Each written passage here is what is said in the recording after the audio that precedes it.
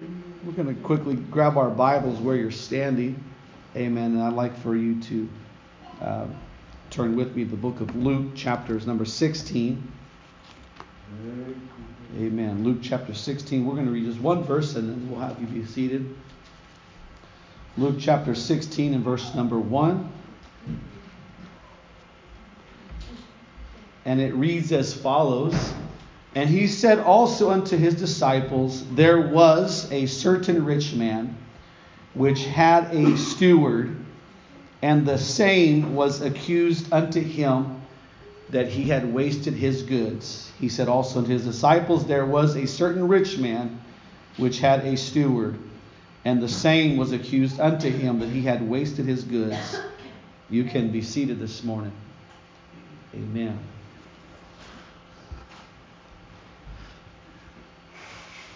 We are continuing on this morning with the series of studies that we've begun a few weeks ago on the subject of stewardship. And we are going to continue to dive into this topic today. Amen. For the sake of this study this morning, I want to read, and if you still have your Bibles, you will want to grab your Bible once more and follow along. There's times, amen, in reading the Word of the Lord that things begin to jump off the pages to you like you haven't seen before. And as I read this last week, I began to think, I don't know if I remember reading this parable or this story before. And I feel like God was speaking, amen, to me regarding this lesson this morning. We're going to read that again, Luke chapter 16. You can follow along with me. He said also unto his disciples, there was a certain rich man, which had a steward, and the same was accused unto him that he had wasted his goods. So here we see that there is a rich man, and he has a steward, or someone that is directly responsible for managing his goods, his wealth, his property, and so forth. And that was his specific purpose and role, his job, his responsibility. Verse number 2 says, and he called him and said unto him, how is it that I hear this of thee? Give an account of thy stewardship, for thou mayest be no longer steward. So the rich man gets wind that this steward or this fiscal agent was mismanaging his goods, and he calls that steward to him to give an account or to let him know of the progress or the lack of progress regarding the welfare of his goods. The Bible says in verse number 3, then the steward said within himself, he began to rationalize and think. After hearing these words from his master, the rich man, he says, what shall I do? For my Lord taketh away from me the stewardship. In other words, I'm going to lose my job. Because I did not do my job right. I'm going to lose my stewardship. I'm going to lose my job. He says, I cannot dig. In other words, I got no other profession. I got no other trade that I can fall back on. This is the one thing that I have been called to do, and it's all I know, and I'm fixing to lose my livelihood. And he says, I cannot dig. To beg, I am ashamed. And he says, not only can I don't have any other trades, but I'm ashamed to go out there and on the streets and beg, because once I had power and I had authority, and now I'm going to soon, very quickly, have nothing to my name. It's a very real situation that this steward finds himself in. And I want to stop and tell you today, no matter where you are in life, God can take it all away in a moment of time. God can take it all away, and God can pull the carpet out from under you to where you will be left high and dry and wondering, where did I go wrong? Except there will be a voice of God in your life that will speak to you and that will let you to know, amen, what went wrong in your life. He continues thinking, this steward, He says, I am resolved what to do, that when I am put out of the stewardship, they may receive me into their houses. He begins to get some resolve in his spirit. He says, I know what I'm going to do when I'm put out, when I'm out of the job, when I'm out of the stewardship business. I want to be able to have some friends to fall back on or to rely upon. And he begins to work on his connections outside of his master's house because he sees, if you will, the writing on the wall. We're reading from Luke chapter 16 this morning. And the Bible says in verse number 5, so he called every one of his Lord's debtors unto him. Here he begins to practice being very shrewd. And he begins to be very astute with his next few decisions because he realizes his time is short before he's got nothing to offer or nothing to fall back on. But he still has a final few moments of authority behind his name and backing him. And so the Bible says that he calls every one of his Lord's debtors unto him. And he says unto the first, he goes down the list. He says, how much owest thou unto my Lord? How much do you owe my master? He begins to devise a plot. He begins to go throughout all of the debtors and says, how much do you owe? And how much do you owe? And how much do you owe? And he begins to bargain with them. He begins to cut deals with them. And he begins to try to salvage his name before his master. And on one side of the spectrum, he's salvaging his name. And on the other side of the spectrum, he's making a friend. Because I may need you when I'm done with this job that I'm fixing to lose. He begins to be very shrewd so he can say, well, I gave my master what he had coming to him. And I also made some friends and I cut some deals. And so now when I'm out of this job, hopefully you'll consider being my friend still. And hopefully you'll remember the nice and kind deed that I did for you in this life. And the Bible says that in verse number 6, he said, the first one that he asked how much was owed to his master, he said 100 measures of oil. And the steward says unto him, take thy bill and sit down quickly and write down 50. Whatever your bill is, write it for half the amount and we'll give it to the owner and we'll call it square. We'll say everything's good. You're going to have a discount. I'm going to be able to give something to my master and I'm going to have some bragging rights. I did a few things on my way out the door. Then he says to another, and how much owest thou? And he said 100 measures of oil, of wheat. And he said unto him, take thy bill and write 80. or write it for 80. I'm going to give you a 20% discount on that bill that you owe. You just have to pay 80. The Bible says in verse number 8, and the Lord commended. Now here is an oxymoron if you've ever heard it in the scripture.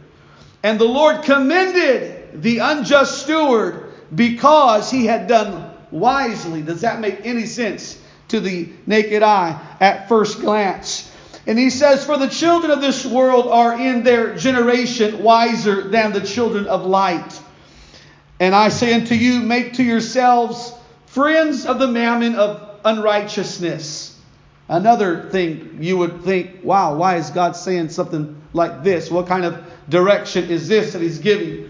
And he says that when ye fail, that they may receive you into everlasting habitations. He that is faithful in that which is least is faithful also in much. And he that is unjust in the least is unjust also in much.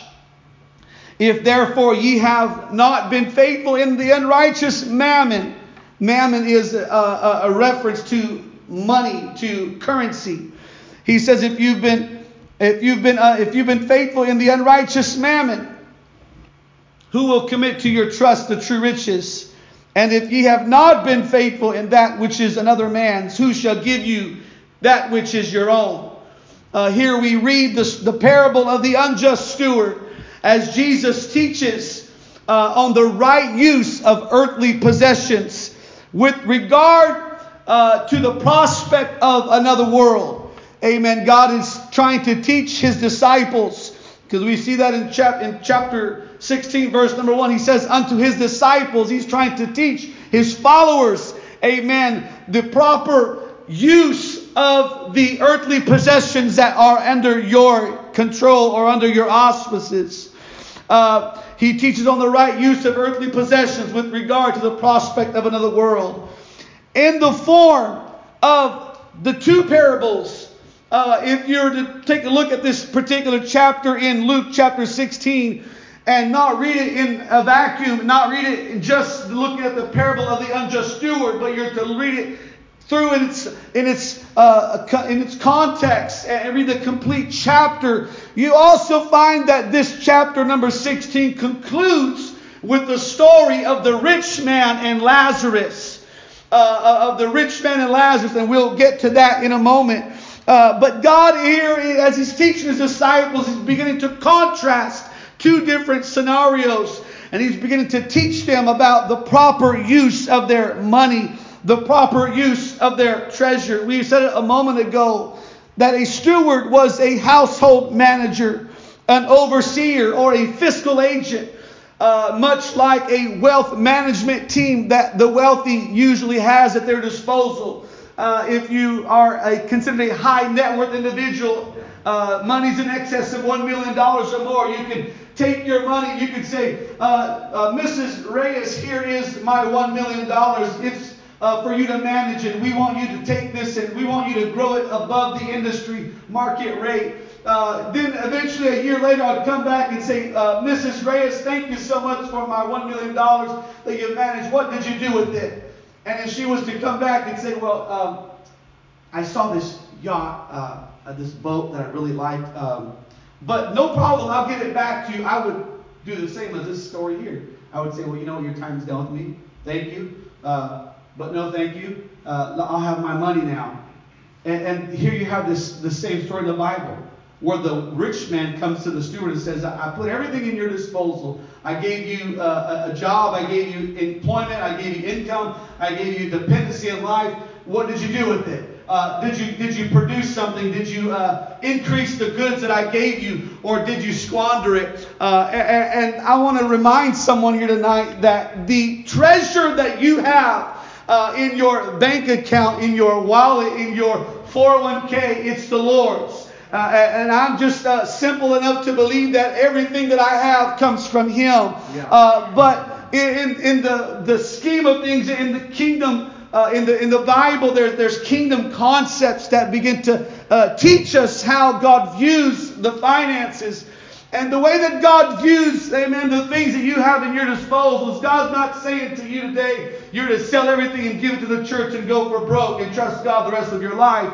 But God is saying, I want you to understand that what you have in your disposal, I put there for you to be a steward of it, for you to manage it, and for you to increase it, and for you to use it for the right things and not for selfish gain. I put you in charge of some things, and I've allowed you to be in this country, blessed in the United States of America, and there's lots of programs that we have and lots of jobs available. And when you have the increase in life, understand that it's the Lord that He's entrusting to you.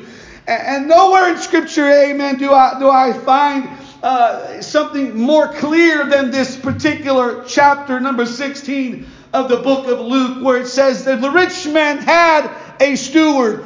The Bible doesn't say that the rich man was the steward. It says that he had a steward. There was a man that was working for him that was his steward. And the Bible refers to the children of God, the people of God, as stewards over God's treasure. Right. Stewards over God's treasure. Amen. That is why each and every time the voice of God comes to me and speaks to me to give such and such amount of money to the kingdom of God, or such and such amount of time, or the specific talents that I have been given, amen, I look at it and I understand that it's His anyways, and He's just now asking for, amen, His portion of what He's given to me. Yes.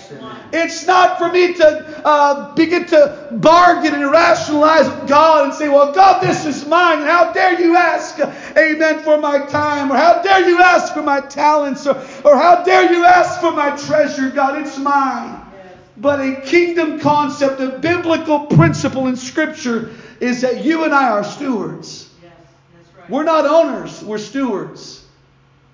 And God has the ability at any time in this life, this road called life, to say, what have you done with what I've entrusted you with? What have you done? Amen. God has given each and every one of us the ability to do the things that we are doing today. God has given each and every one of us the a certain level of finances, and there to be different means of getting by in life. For some it may be a lot of money. For others it may be a small amount of money.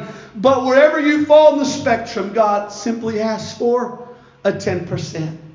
God simply asks, amen, He says, of all the increase that you've got today, the 10%'s mine.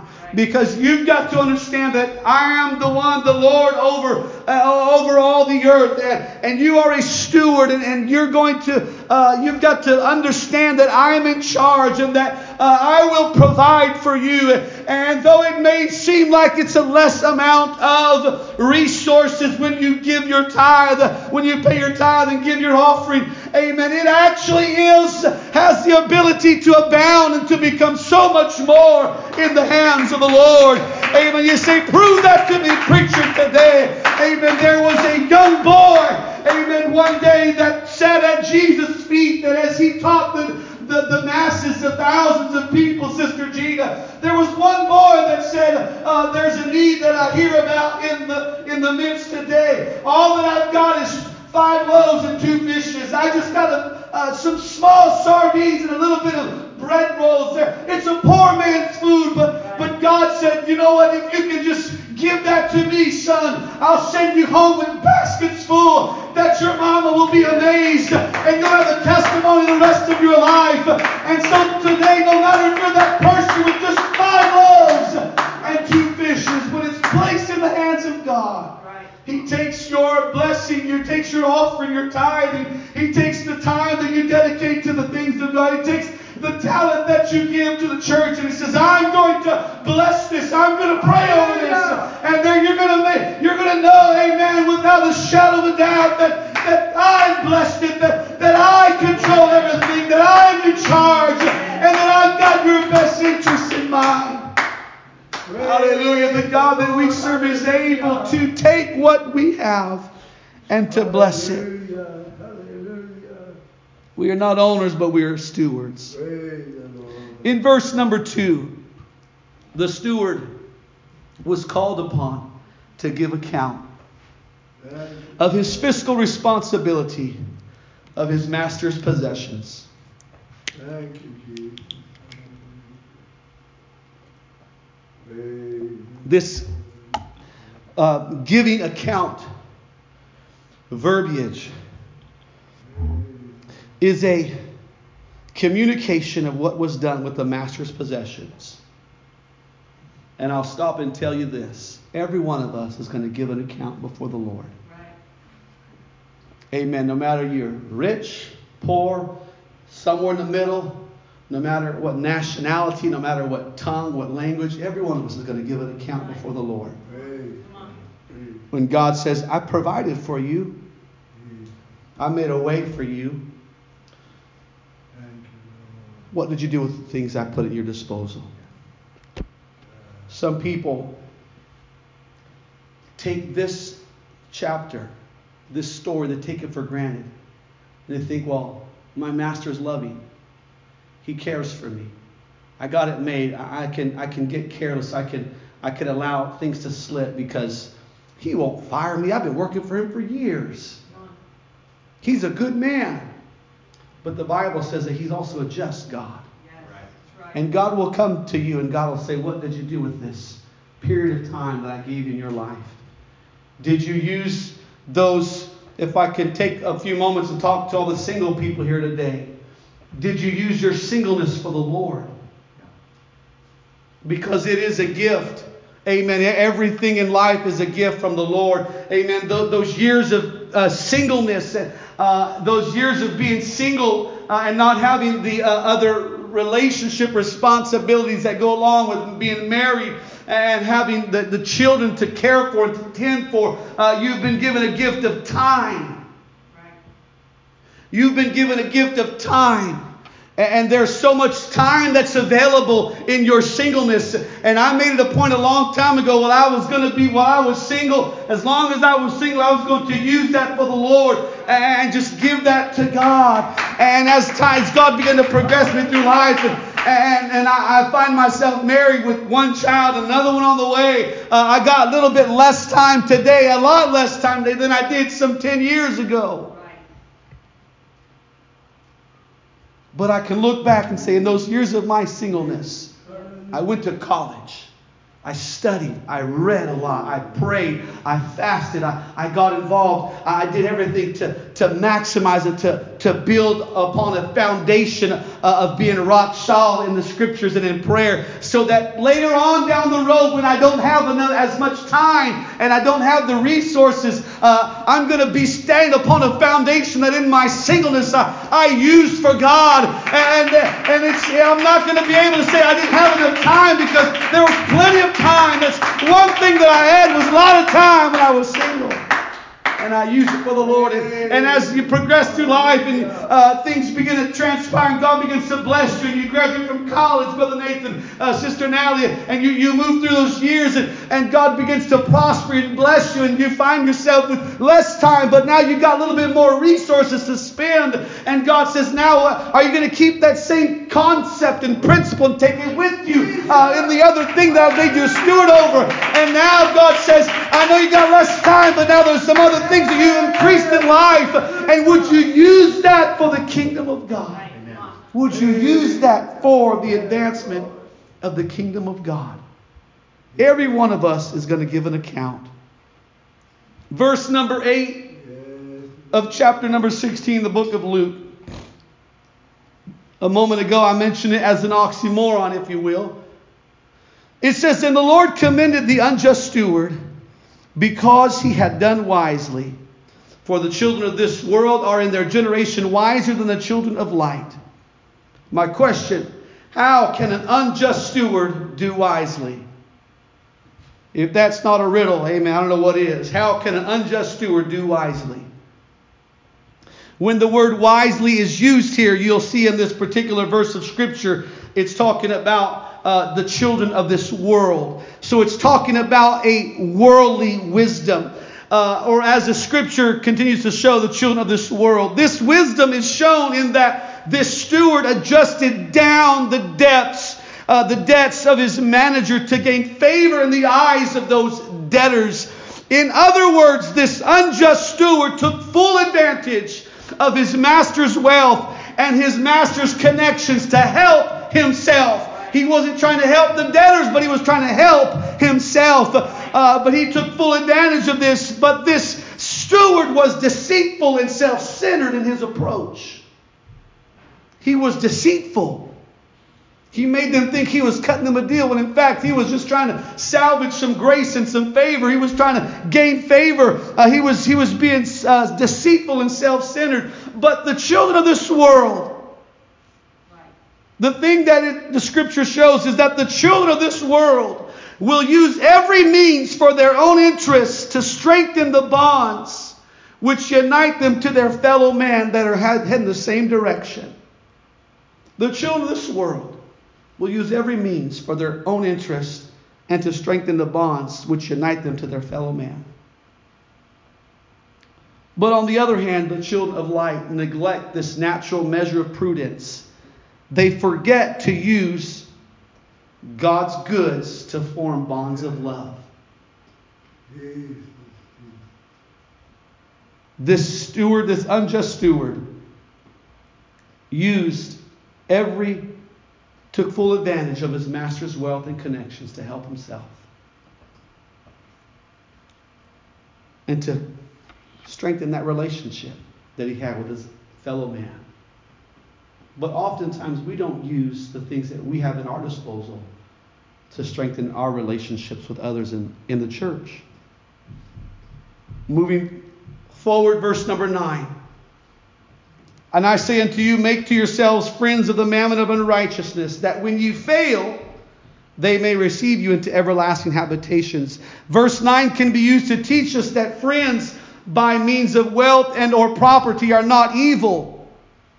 And that if deceitful men through astuteness can use wealth and property to promote evil and hypocrisy, then also the children of God should be able to use astuteness in managing the wealth and the property given to them for the use in righteousness.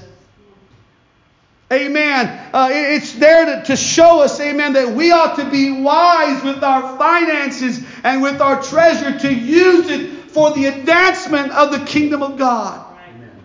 Not for self-gain. But we use it for His kingdom. We use it to strengthen, amen, those that are weak. When you fail, means when property and money fail, the children of light will have made friends by means of properly using the wealth and property in God's kingdom. When all of these other things fail, you want to make sure that you have that relationship with your God, with your fellow man. One writer said, you will soon have to give up all your worldly goods. Be prudent in time. Make some real friends out of the mammon of unrighteousness. By means of that money entrusted to your care, do good to others who are in need. There's different threads woven through this story here today. In helping himself, he also helped his fellow man. There's the good and the bad mixed in there. But put your resources for the good of somebody else. We can stop and talk about that for a moment. Some people, God blesses them, and they just keep it all to themselves. And they say, well, I'm just going to, just pour it all to me. But there's not that open hand concept of God gives and I'll give to others. And God will take away and I'll just keep my hand open. God, if you bless me, I'll bless somebody else. I'll be a blessing. I'll help somebody else that's in need. Some people will use that and take advantage of that. But not all. Verse number 10. He that is faithful in that which is least is faithful also in much. And he that is unjust in the least is unjust also in much.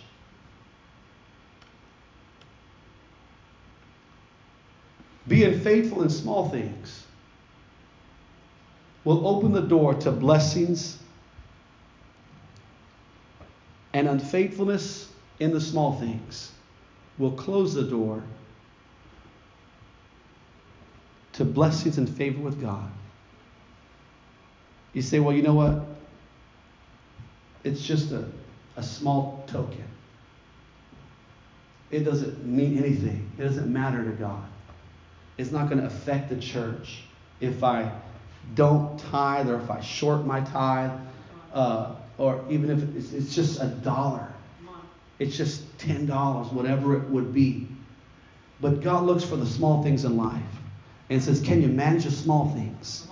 Because if today you can't pay your tithe on $100, how are you going to pay tithe if God wants to bless you with $1,000? If you can't tithe on $1,000, how are you going to tithe on $10,000? Right. I'm going to tell you today, amen, I would be overjoyed. I've said it before. I'd be overjoyed to be able to tithe $100,000. That's a goal. That's right. Amen. One of these days. I don't know if I'll ever get there, but I would be thrilled, amen, to say, here's $100,000 in tithe unto the Lord. Your perspective begins to change when you start to go up a little bit more in giving and in income. For others, it may be easy to tithe on $10 because it's just $1. You get to $1,000. Okay, now it's $100.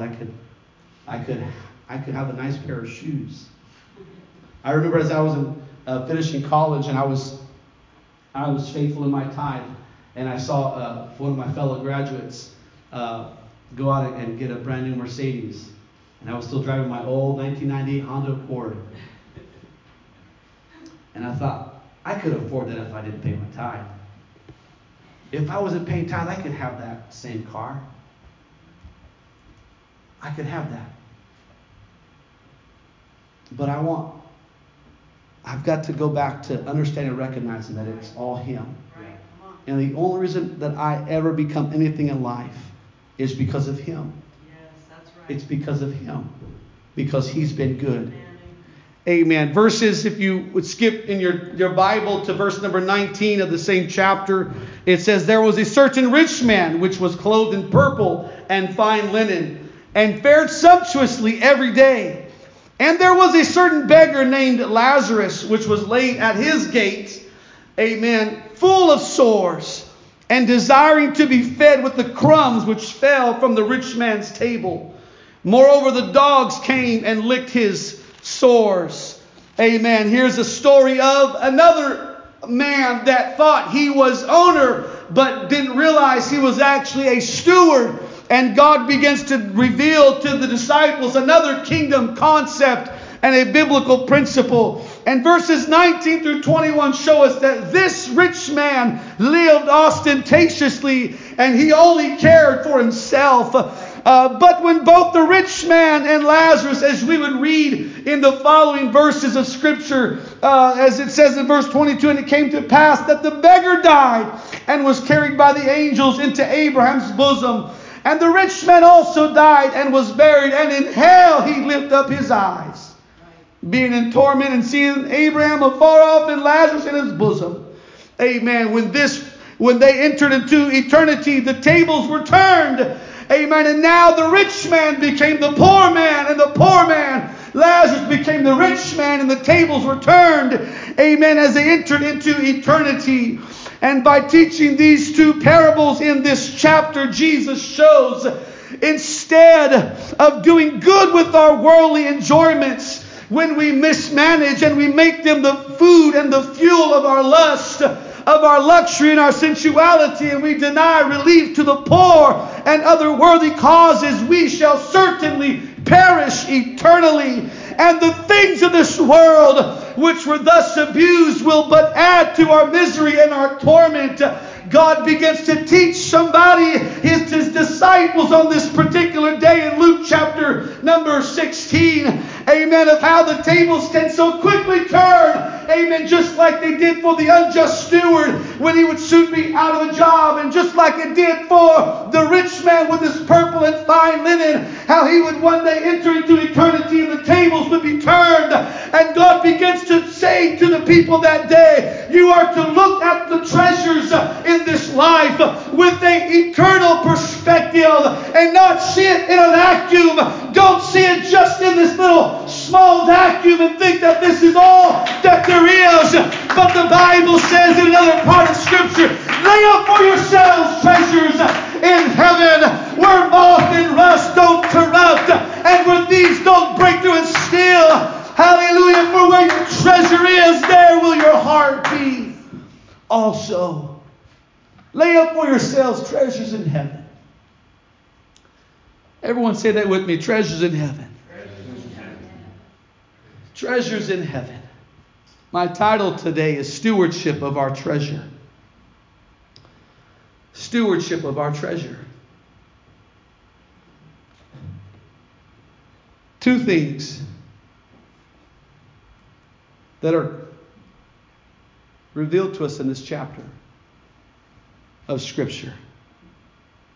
To all of us. For the unjust steward, it was called dismissal. But for the rich man and Lazarus, it was called death. And to all of us, dismissal and death will come at one time or another. To every man is appointed, amen, to die. There's an appointed time in everyone's life. Amen. There's a certain destiny or date that we have. Everybody has that. Everybody's going to have that day of giving account. Have that day of entering into eternity.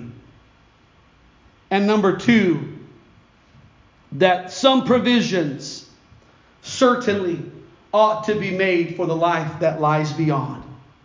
The life that comes after the dismissal or the death.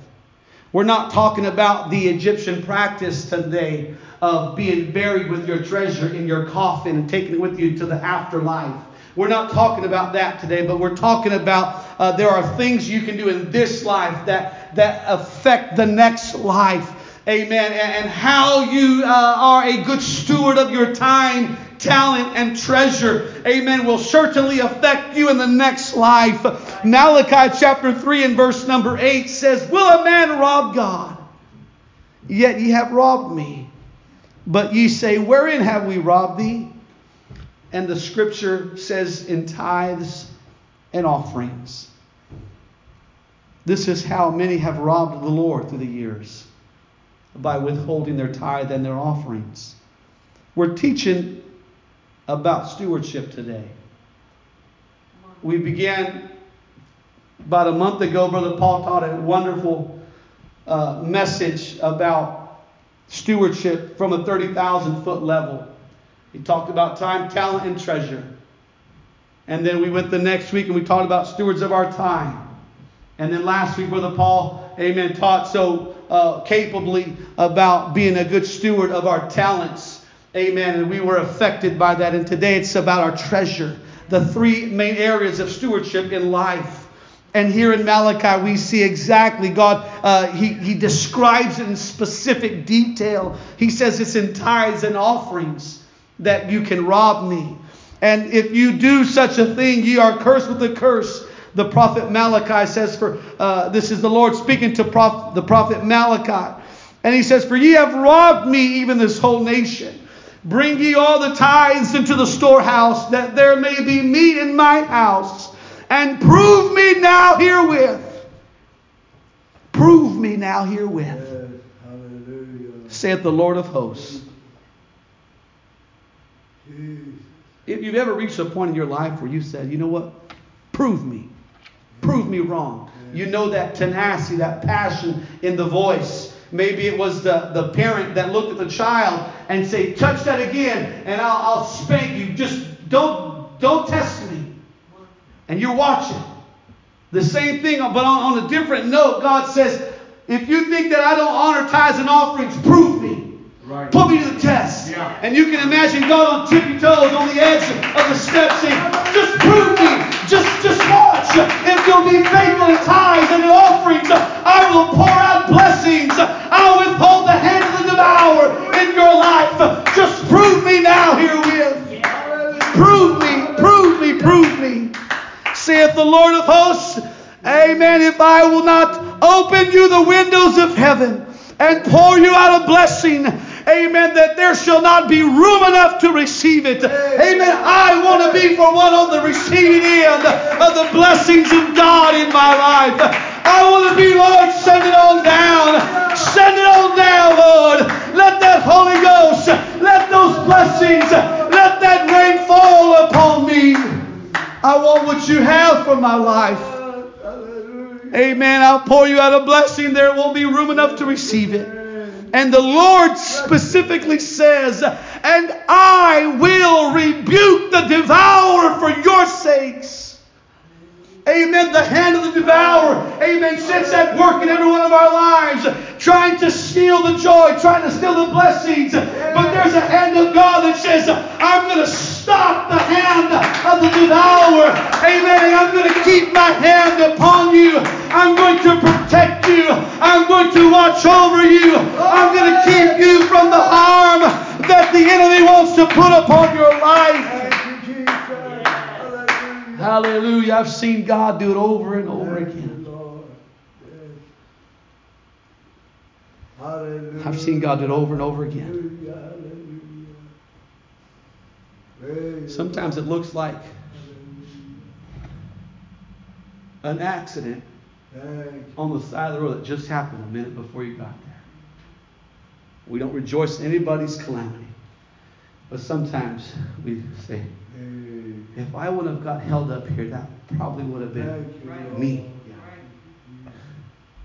For me, a long time ago, it looked like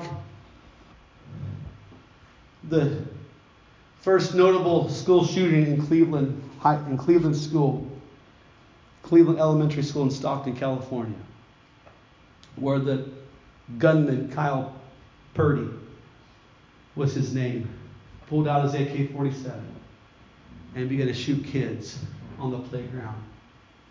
And of all of my brothers that went to Cleveland, my class that I should have been in, but I couldn't get into the school, was on the playground that time. God kept his hand upon me. That's right. God said, I'm going to forego that because we're a covenant people. Got a covenant relationship. There's certain things, amen, that God says, no, not my daughter Natalie Reyes. Not Natalie. We got a covenant relationship. And the enemy sees something come and says, hey, hold on. Let me stop that right there. We have a covenant relationship. And the devil sees something coming after Sister Gina, says, no, let me get in front of that. Let me block that. She's my daughter. I got a covenant relationship. We're in covenant today. Amen. God says, if you'll get into a covenant relationship, amen, if you'll begin to enter into a covenant walk with God and begin to honor the kingdom concepts and the biblical principles in Scripture, I will rebuke the devourer in your life. Hallelujah. I will see you through. I will make a way for somebody today. Hallelujah. Hallelujah. Hallelujah. When calamity finds itself to everybody around you, but you are protected. And you are in covenant relationship with God. Hallelujah, hallelujah, hallelujah. I remember seeing a picture, amen, by a missionary to the country of Lebanon. And this man, amen, that brought the gospel to Lebanon, a very dominantly Muslim country with no abilities for Christian churches to get into that country. They told the story, and I saw the picture. They stood there on a sidewalk on one particular day, on one particular rainy day. The clouds began to move in and the rain began to fall. And Sister Gina, there was a circle around this group of people. I can show you the picture. And that particular circle where they stood was dry ground. And everything around it was raining. But it was sun shining right smack down in the middle of this group of people. This group of apostolic believers. Amen. You've come too late to tell me God cannot rebuke the devourer. And God does not see exactly where you are. Hallelujah. Amen. The call to tithes and offerings is an invitation. Amen. To covenant relationship with God. It's an invitation to covenant relationship with God.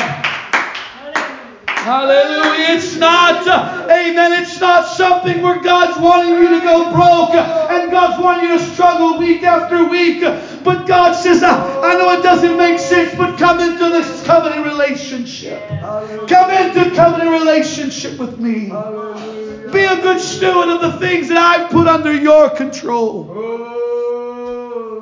I'll rebuke the devourer for your sakes. He shall not destroy the fruits of your ground. Neither shall your vine cast her fruit before the time in the field, saith the Lord of hosts. And someone once suggested, well, if the tenth already belongs to God, why doesn't He just automatically withhold, amen, the tithe and then give us the rest? Like the IRS withholds taxes from our wages. That way God won't have to depend on us to pay our tithe. Amen. God has chosen for us to personally, amen, of our own free will, return the tithe so that we can demonstrate our stewardship of His property. And stewardship is a faithful and responsible management of something that belongs to somebody else.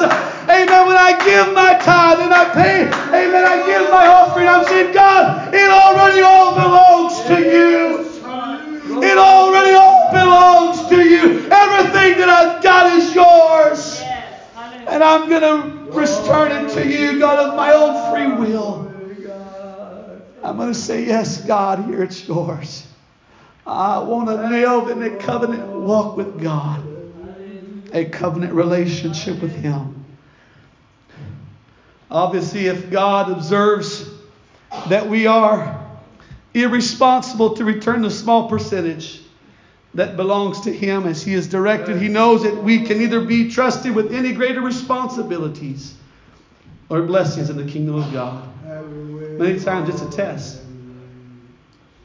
Many times it's a test. And God's gauging the response.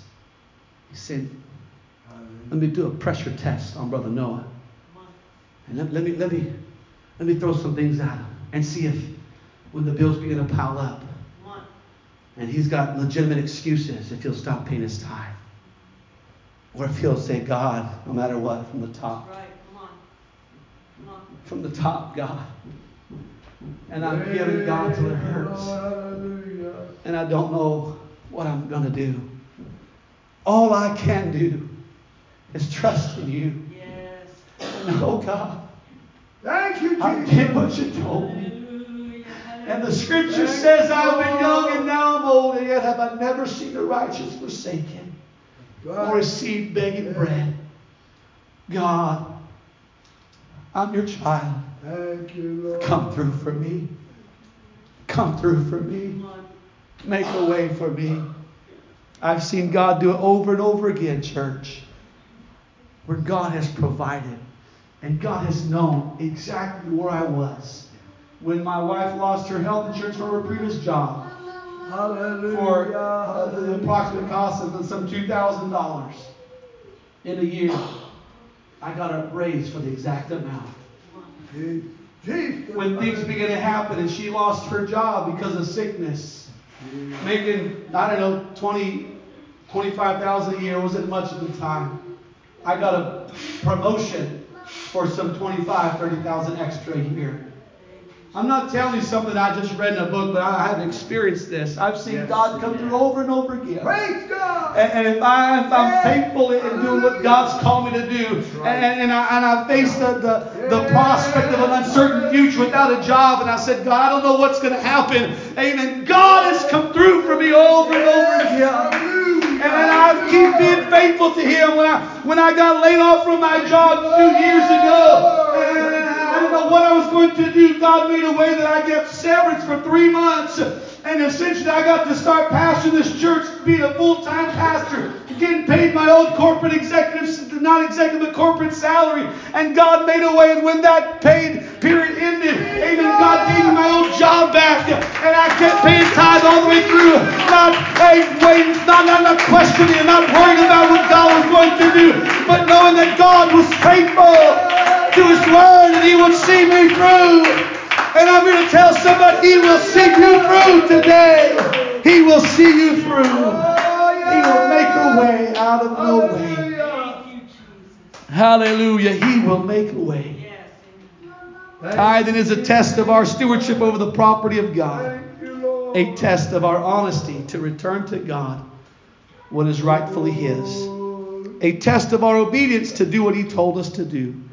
And a test of our love and desire to please Him with our lives. Tithing is a demonstration that we believe in God and that we acknowledge He is the provider of all material blessings. If you haven't the faith to believe that the tithe belongs to the Lord, neither can you have faith in Him to meet your financial needs. After all, if you don't believe that the tenth is His, then you must not believe that the whole earth is His either. Without that confidence in His supremacy, there could be no confidence in His ability to provide our needs. And I've heard it like this before. If you can't trust God with your finances, how can you trust Him with your soul? Luke chapter 12 and verse 34 says, for where your treasure is, there will your heart be also. Where your treasure is, there will your heart be also. The late Billy Graham has been quoted as saying, give me 5 minutes with a person's checkbook, and I'll tell you where their heart is. Give me 5 minutes with a person's checkbook, and I'll tell you where their heart is. He also said if a person gets his attitude towards money straight, it will help straighten out almost every other area in his life. The subject that we're talking about today is an indicator of things happening on the inside of every one of our hearts, without exception. It's an indication of a heart issue. It shows what direction you're going. It's like the thermometer on a car. It tells you if it's hot or cold. That gauge on a car, where it's at. And the finances, the treasure, is an indication of our heart. Amen. Let us all stand to our feet here this morning. I know we went a lot longer than planned. And perhaps the Lord just wants to talk to us here this morning about these things. But would you, as we close this teaching session this morning, would you take your hand and just lift it in the air? And would you close your eyes? And would you just begin to talk to God as the music plays a little bit louder this morning? Would you just begin to talk to God? God, help me, Lord, to be a steward. A good steward, God, over every area in my life. Lord, not just my money today, not just the currency in my billfold or my purse or my wallet, God, but my time and my talents, God. All of these things, God, and we see the whole spectrum of stewardship this morning. And we're asking you today, Lord, to speak to our hearts. May we get this word, put it down deep in our soul. God, may we receive the engrafted word of God, and may we forever be a church that is a steward of the things that you put in our disposal. May we be the church of the living God. God, I pray, Lord, you would speak to us again and again.